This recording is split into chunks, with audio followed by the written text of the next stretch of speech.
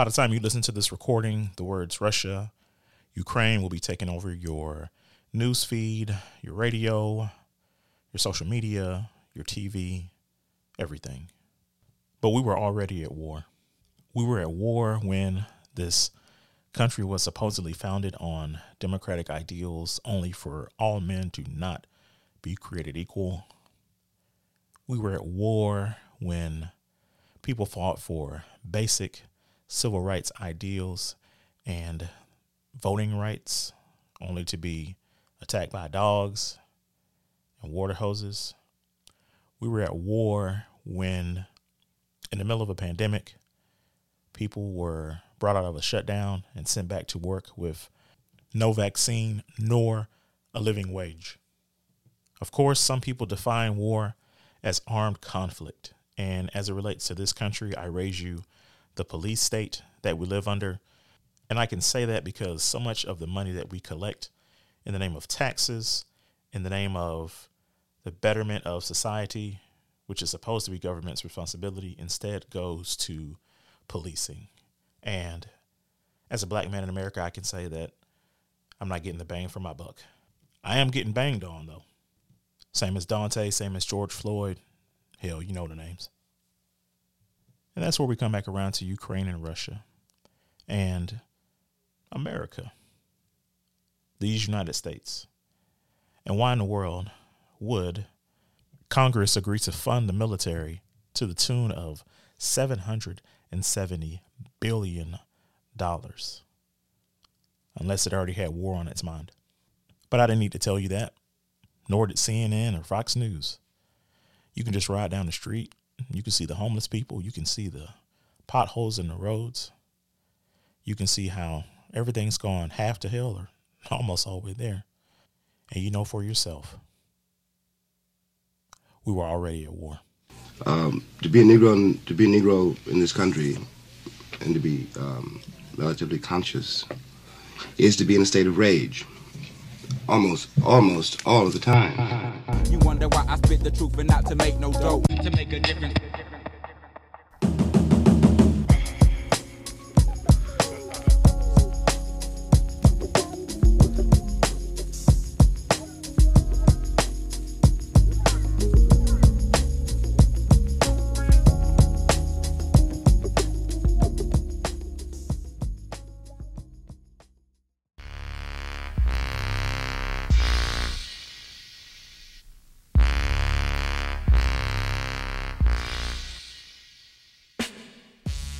Welcome to another episode of Making a Difference. I'm your host, Ken Macon.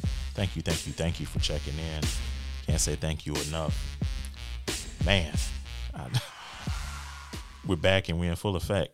If you did not listen to the previous podcast, the Manifesting Reparations episode was incredible. Had a chance to sit down with Dr. Sandy Darity, with Kirsten Mullen, with my brother, been my brother for a long time, Jerome Ferguson. We sat down and had a great, incredible dialogue about the urgent need for reparations for American descendants of slavery. If you have not heard that, I would challenge you to listen to that. I think there are two primary challenges as it relates to black folks and reparations. I think black folks, if it's an issue of whether we want it or not, I think we absolutely want it. I think most of us are discouraged by the idea that, it'll never happen in my lifetime, or, white folk, it'll never happen, white folks weren't allowed to happen, so on and so forth. I also think there's a very dangerous kind of pull yourself up by the bootstraps mentality that I think discourages the reparations conversation as well among black folks. And I can tell you right now, that podcast will set some folks straight. I'll put it like that. With that said, we are here today to talk about the reality of the fact that we're already at war, or we were already at war. Lots being said about Russia, Ukraine. I had a brother. I can shout Los out. Shout out Los. He's a dedicated listener of the podcast, been listening for many years. The question that he presented to me is a question that he pretty much asks about everything. What does it have to do with black people? What what does this conflict between Ukraine and Russia have to do with African Americans, and had the opportunity to share a piece with him from Black Agenda Report. I would encourage everybody listening to the podcast to follow and keep up with the Black Agenda Report. I will actually share that link here as well about, what Ukraine, what does it have to do with Black folks? And in short, what was described was basically the culture of imperialism and how the U.S. is tied into that, the Axis powers, as well as NATO. And to make a long story short, you have to forgive me. Just thought about the late, great Bernie Mac. He said, "Who is NATO Johnson?" If you guys remember the movie Head of State. Anyway, at any rate, I digress. NATO, the North Atlantic Treaty Organization. And so what you have is that you have, America, Russia, you have America and you have NATO. And a very specific and real history of going into Africa and destabilizing African countries. And so what, again, as African Americans, we look at many of the challenges that we face here. And of course, I will talk about that within the context of us being at war here. But what we have to understand, and this is something that Malcolm X talks so much about, was that you have to understand that the struggle that we face here in this country, that Black folks face in America, understand that there are Black folks all over the world who are dealing with the same issues of white supremacy, who are dealing with the same issues of imperialism, who are dealing with the same issues relating to capitalism. And so we have to understand that freeing ourselves here will involve us freeing our brothers and sisters all over the world. And so when we look at these these conflicts on TV, when we look at these conflicts, on social media and listen to them on the radio, that perspective is taken out of it. So when you hear about Ukraine and Russia on CNN, on Fox News, whichever is your preference, invariably the perspective that is being presented is going to always be a perspective that glorifies America, that largely withholds America's role as international bully. And to be perfectly clear, that Black Agenda Report article is going to go into so much more detail than I'm going to go into on this particular podcast, because I want to make it clear that here right now, we're already at war. I think about Black folks, and the Daunte Wright piece is still so unsettling that a white woman could cry crocodile tears and say, "Oh, I didn't mean to shoot this young man." And it reminds me of a former editor of mine said, and just talking about in terms of intent, she would say, "Well, whether you shot me accidentally or you shot me on purpose, I'm still dead." And man, I keep hearing that in my mind time and time and time again as it relates to Daunte Wright. And intent factored into the decision that the injustice system made regarding this young man. But the end result, it speaks to the value of, in this country, or this society, of a white woman's life over the life of a Black man. And by extension, and to extrapolate that, the value of white folks' life over Black people's life. And it bothers me for various reasons, but I think a profound reason why it bothers me is because our response to this as a group of people is so reactionary. It's to the point now where we say, well, it's going to happen. It's the cost of doing business. It's the cost of, of making omelets here in America. And at least it wasn't me or mine. So I'm going to keep it going. And we're not 2 years removed from this profound societal response that we had to George Floyd. And I'm wondering, what is it going to take for African Americans to regain our consciousness in terms of a radical consciousness, in terms of a pro-Black consciousness, in terms of an urgent consciousness that says we need to have a culture of armed self-defense, not to be monstrous, but for what it means. It's self-defense. It's not that we're out here saying that guns are a part of our religion. We're not saying God and guns or, anything unholy like that. We're saying this country hates us. This country forced us to immigrate here and has treated us bad from the beginning. So I have to understand that, while this has been our home, this has been our residence for 400 years, this is not our home. And so we have to protect ourselves and understand that the threat for us here is the country in and of itself. About to nerd out for a little bit. Reminds me of, I don't know if you guys read comic books, but I read comic books growing up, man. Reminds me of the X-Men. And one time the X-Men went on this island. They detected some type of mutant activity. And as it turned out, the island itself was the mutant. It was a sentient being. And so the island kidnapped all of the X-Men except one. It was Cyclops. And so Cyclops went back and got some more X-Men or recruited some X-Men to free the other X-Men. But the other ones that had been abducted, Krakoa was using them as a food source. And I think a lot about in that, within the context of, that particular allegory, I think about how much America feeds off of us, feeds off of black people, how much it commodifies black culture, and then how it discards us when it's done.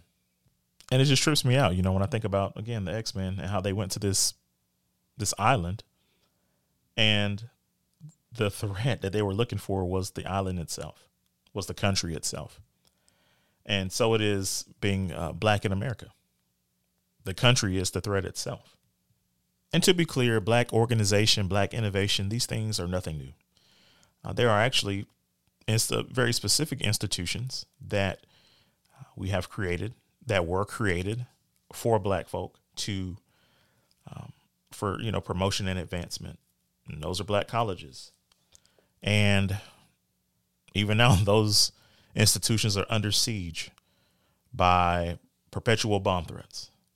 And we find ourselves once again in this position where there is not enough urgency placed on black people and black institutions, black people who are only being attacked because of the color of their skin.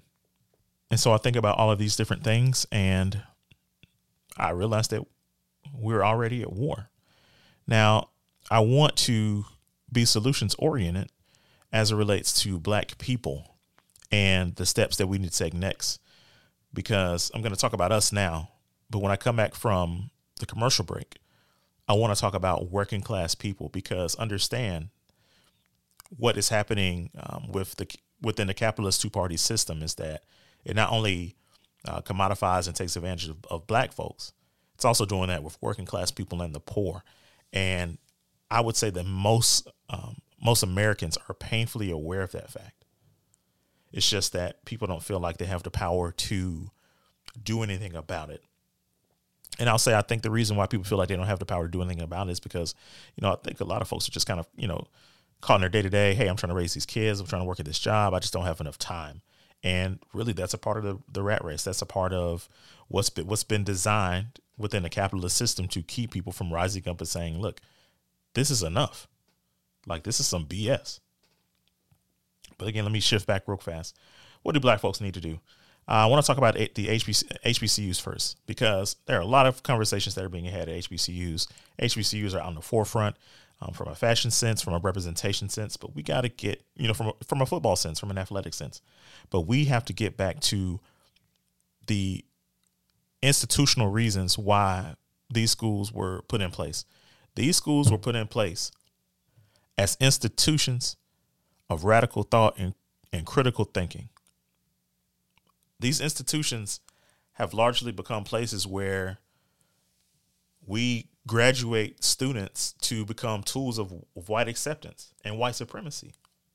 And I'm not saying that because black students are going to black schools and getting good jobs, with white folks. That's not why I'm saying that. I'm saying that because even with knowledge, even with opportunity, even with access to Fortune 500 companies, we're still collectively, and in some cases individually, still ultimately powerless to deal with racism, to deal with systems that are anti-black in nature. There's got to be a cultural shift. There's got to be a political shift, and I'll come to that in a second. But I want to focus on this cultural shift, because a lot of what we say, that we're doing for black schools is for the culture. But how in the world can a school like Grambling, with its football history, and this is, again, very small scope, how can we say we're doing things for the culture when Grambling says, hey, well, there were reports that Grambling was targeting Art Briles. Art Briles was the former football coach at Baylor. This is a white man. And so I'm wondering about why a white man with access is getting a job in HBCU. Not to say that HBCU shouldn't be hiring, the best and the brightest, but understand what we're talking about here when we talk about black coaches and, African Americans in that space where it's hard as hell for us to get jobs. But at the first sign of opportunity, we hiring a white guy. But then we're going to sit up here and say it's for the culture. Now, of course, eventually that report about Art Briles is being refuted. And I'm pretty sure that somebody at a school, somebody that actually has the juice at that school said, look, wait a minute now. And was that person an African American? It's worth asking at this point, because I've seen what's happened at black schools. I've seen where governors have come in and they have implemented, they've, put their picks on the board. And, they've made decisions that have not always been in the best interest of students and staff. I'm not just talking about random stuff. I can tell you about, I can name schools. My parents went to South Carolina State University. Some of the things that have happened at State hit very close to home. But now we're starting to get into more of the political shift. And people will say, well, Democrats this and Republicans that. And man, 100 years later, I got to repeat this quote from the late great W.E.B. Du Bois, whose birthday was being celebrated yesterday. This man said, 100 years ago, may God write us down as asses if we ever again we're found putting our trust in either the Republican or the Democratic parties. Now, what would make that man say that in 1922? And then the man came back in 1956 and said he's not voting. So we see and understand, where people want to be invested and engaged in electoral politics, but we also see how those politics have historically and culturally and spiritually and all these different types of things, how they have spit in black folks' faces. And we're at that point now here in 2022, where in the summer of George Floyd, we end up electing a man who is an unrepentant segregationist, who is pro-police, who choked out any and every growth of progressivism. We as black folks can no longer tie ourselves to these sinking ships. Without black folks, the Democratic Party would have been lost. You'd had another 4 years of Trump. That was clear. And what have we gotten for that? Absolutely nothing. Certainly haven't gotten a reparations package, which should have been the first thing on Joe Biden's desk, and it wasn't. But here we are. There has to be a cultural, political, spiritual awakening for black people. And the Democratic Party and the Republican Party cannot be involved. We need our own party, point blank, period. Everyone else is getting their needs met. Hispanics are getting their needs met. LGBT communities getting their needs met. And that's fine. We need a black lobby. And we got to start asking politicians this, regardless of gender, race, creed, whatever. What are you going to do for black people, especially in mostly black cities? Making a Difference is going to ask that question from now on. And how candidates ask those questions are going to determine how I'm going to speak about those candidates, period. Just know that's the standard here moving forward. And anybody who truly has a black agenda should have that same energy, period. When we come back to Making a Difference, I want to talk about just how wicked it was that these folks, sent us back into society with no vaccine, no living wage, but corporations doubled and tripled their profits and are still continuing to profit at our expense. You're listening to Making a Difference. My name is Lauren Macon, and you are listening to Making a Difference with my handsome husband, Ken Macon. Do you need insurance for your car, home, life, or business? Then trust Jay Harvey, your Allstate insurance agent in Evans, Georgia. He opened his agency in 2017 because he loves helping and working with people. As a husband and father, he understands the importance of helping families prepare for the unexpected. You can get a personalized insurance quote today by calling 706-434-8106. Jay's office is located at 3118-8 William Few Parkway in Evans, Georgia. Remember, you're in good hands with Jay Harvey, your neighborhood Allstate insurance agent.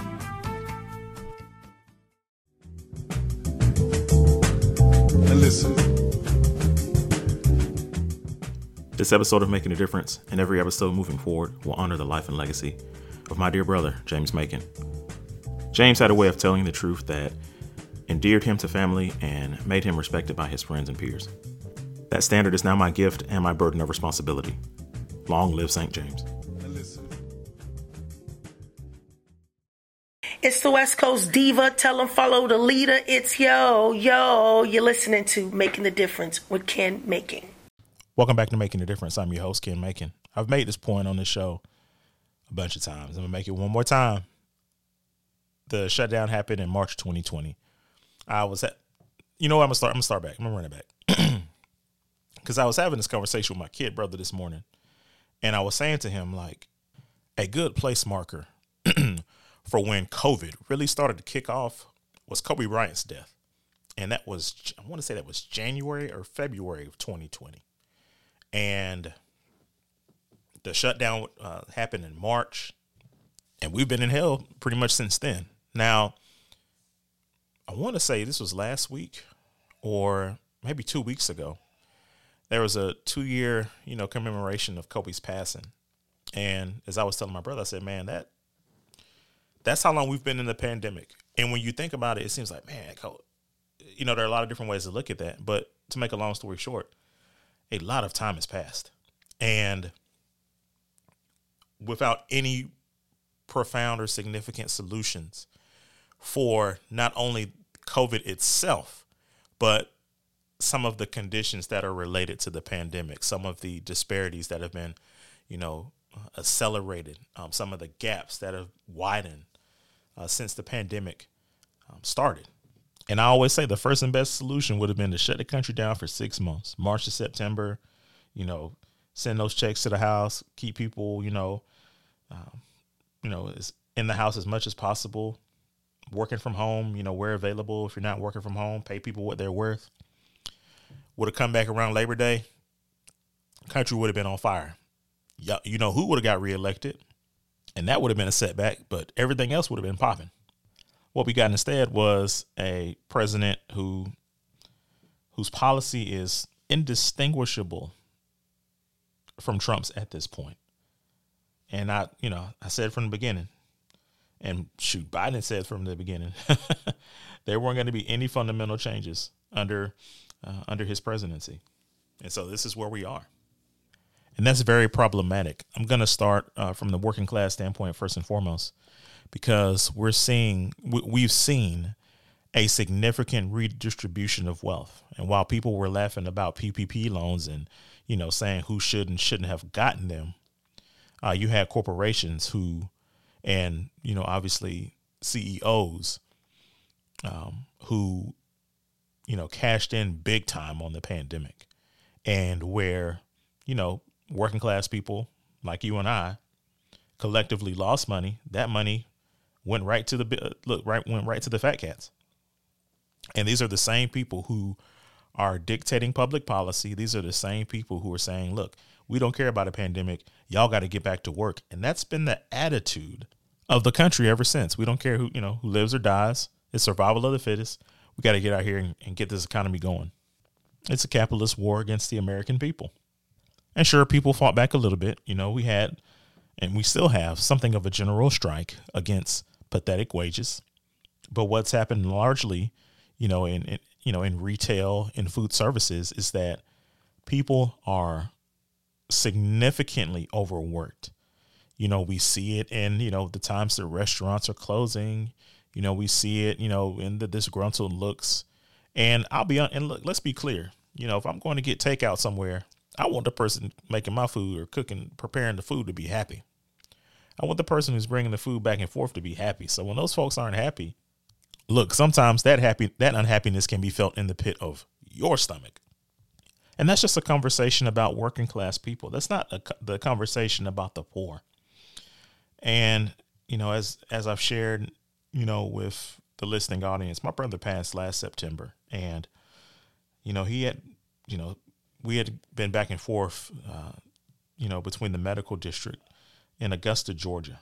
And the way that it's set up, you can see within the medical district, depending on how you enter that particular district, you can just see the rampant homelessness.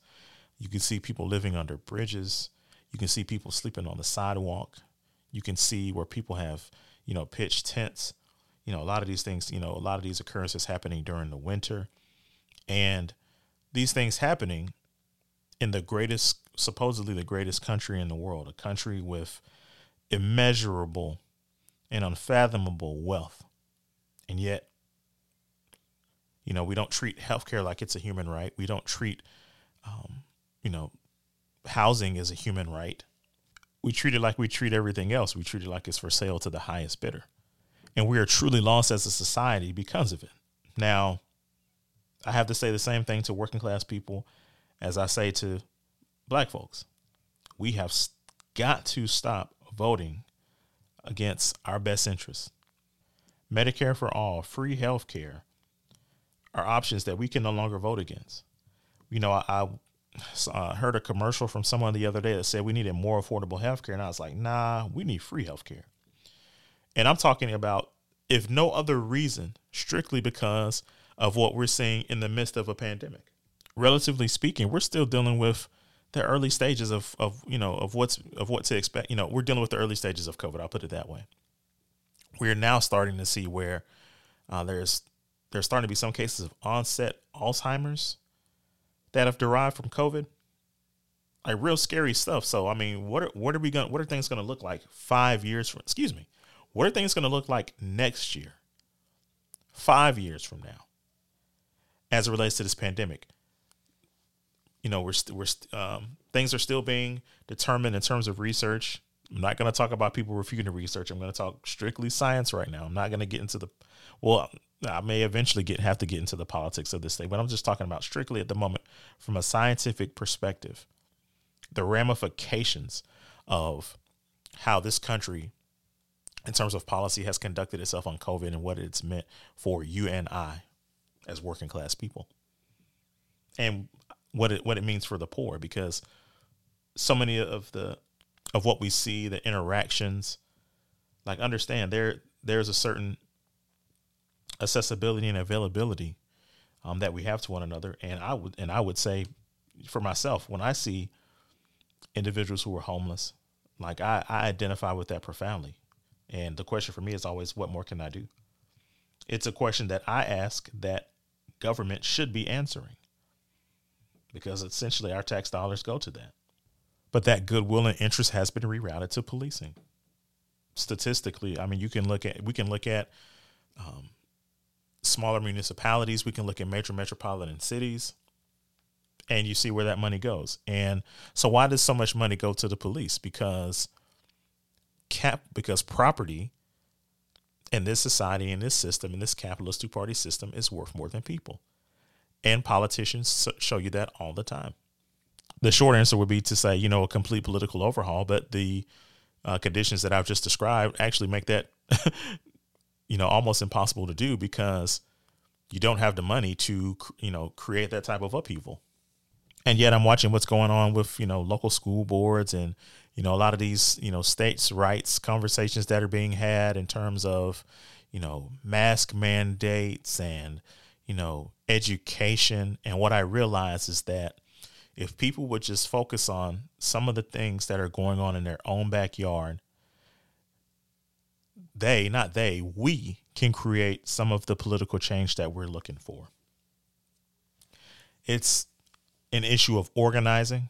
It's an issue of, you know, taking advantage of, as I described to my man Los earlier, he was saying, you know, this talking about opportunities for leverage. And I said, look, in the midst of chaos, there's always the potential for, you know, gaining an advantage or, you know, seeking leverage.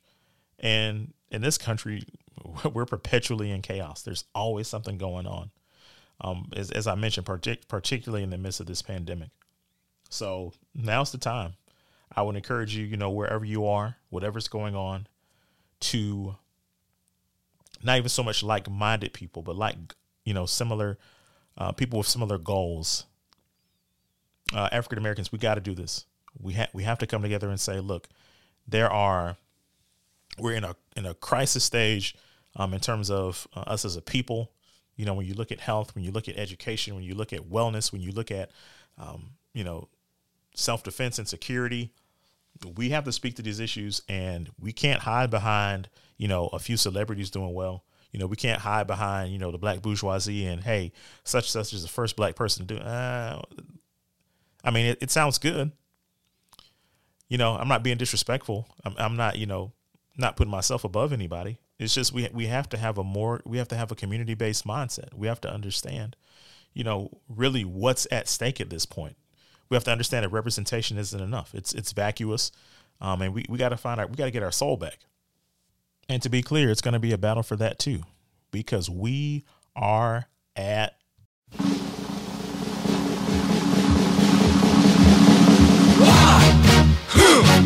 yeah. What is it good for? Absolutely nothing. Yeah. What is it good for? Absolutely nothing. Say it again, y'all. Look out. What is it good for? Absolutely nothing. Listen to me. I despise. 'Cause it means destruction of innocent lives. War means tears. 10,000s of mothers die when their sons go off to fight and lose their lives. I said war. Good God, y'all. What is it good for? Absolutely. Get saying again. War. Lord. What is it good for? Absolutely nothing. Listen to me. War. It ain't nothing but a heartbreak. War. Friend only to the undertaker. Oh, war is an enemy to all mankind. The thought of war blows my mind. War has caused unrest within the younger generation. Induction, then destruction. Who wants to die? Oh, war. Good God, y'all. What is it good for? Absolutely nothing. Said. War. Oh, yeah. What is it good for? Absolutely nothing. Listen to me. War. It ain't nothing but a heartbreaker. War. It's got one friend, that's the undertaker. Oh, war has shattered many a young man's dreams. Made him disabled, bitter and mean. Life is much too short and precious. It's been fighting wars each day. War can't give life, it can only take it away. Oh, war. Good God, y'all. What is it good for? Absolutely nothing. Say it again. War. Oh, Lord. What is it good for? Absolutely nothing. Listen to me. War. It ain't nothing but a heartbreaker. War. Friend only to the undertaker. Woo! Please love and understand and tell me, is there no place for them today? They say we must fight to keep our freedom, but Lord knows there's got to be a better way. Oh, wow, God, y'all. What is it good for? You tell me. Say it. Wow. Good God, now. What is it good for? Stand up and shout it. What's going on, everybody? It's Ninth Wonder right here, man, and you're checking out Making a Difference with my man Ken Macon. Keep it locked. Peace. This is Donald Doe and Michael Doe with Family Financial Consultants. Do you need help with Medicare, with affordable mortgage and life insurance, building an estate for your child? We provide these types of services for you and much more. As independent insurance brokers, we take pride in coming into people's homes and not only saving them money, but changing their lives. Imagine only paying a few dollars for your medicine instead of hundreds, or cutting the cost of your insurance premiums. Our goal is to provide affordable policies tailored to your individual needs. Give us a call at 803-293-8915 or 706-503-3933. Family Financial Consultants, LLC, located at 412 Edgefield Road in North Augusta, South Carolina. Agents work for companies, but a broker works for you.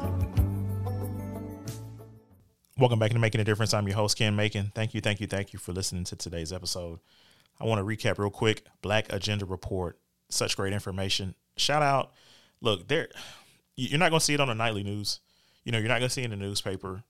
You're not going to always see it on social media. But there's a black radical element that never went away, but it's starting to pump up with great frequency, man. Black Agenda Report is one of those outlets, man. I am so impressed, with their presentation of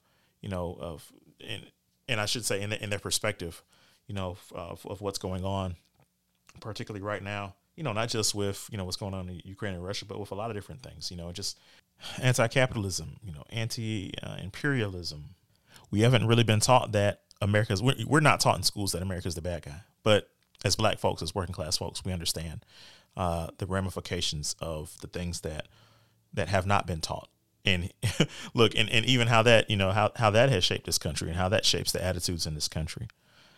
So always, pushing back against those things, shout out Black Agenda Report in that regard, shout out whoever is really just, speaking truth to power and is just really telling the truth about history. Of course, those conversations are expansive. When people talk about critical race theory and, hey, I was looking at, there was a poll that was done. I want to say it was done by CBS News. And they were saying that, most Americans, don't believe in banning books, and those polls don't matter. And the reason why I'm saying that is because there are legislators who are moving right now to ban books, to ban the accurate teaching of American history, of world history, and the history of anti-blackness in this country. And it just goes along with with what I've been saying all episode, is that we were already at war before Russia and Ukraine got into it, and we were at war within this country. This is a warmongering country. This country's economy, what fuels it is clearly, conflict, is war. And that's why, Congress, made a $770 billion investment in defense. You think about all the different things that, that could have been spent on, that an amount of money like that, it ends homelessness. That's, you're halfway to toward. Let me put it this way. You're making a sizable down payment, on reparations for black people with that type of money. But instead, it's being spent on death and destruction worldwide, on destabilizing countries, hurting people abroad. And that, America says one thing, but then it goes out and it does something entirely different. But with that, I want to cap another episode of Making a Difference. Just once again, appreciate you guys checking in. I want to shout out TJ. TJ, I love you, man. TJ, it's amazing when people invest in the show and, with everything that's going on just personally, a lot, some of you guys know, some of the things that I've been dealing with for people to, invest in me. I appreciate it always, man. You can do that. You can invest in the show through Patreon. It's Patreon, patreon.com/making, MAKIN, a different show. You can be a month-to-month supporter of Making a Difference in that way. You can also make a one-time, gesture through Cash App. And the Cash App is $making, MAKIN, a different show. There's something that's relatively free to do. You can always, follow on Facebook. It's facebook.com/ the same address. It's facebook.com/ making a different show. You can also check in with me on Twitter. It's difference making, MAKIN. There are just various ways that you can be involved, with the movement and with some of the discussions that we're having. And I, appreciate those things in advance. With that said, look forward to the next podcast that's coming up. It's going to be called The Last Black History Month. And I think you guys will enjoy that one as well. Love you guys so much. It's Ken Macon. Peace and God bless. The revolution will not be televised. You see, a lot of times people see battles and skirmishes on TV and they say, aha, the revolution is being televised. Nah, the results of the revolution are being televised. The first revolution is when you change your mind about how you look at things. and see that there might be another way to look at it that you have not been shown. What you see later on is the results of that, but the revolution, that change that takes place, will not be televised.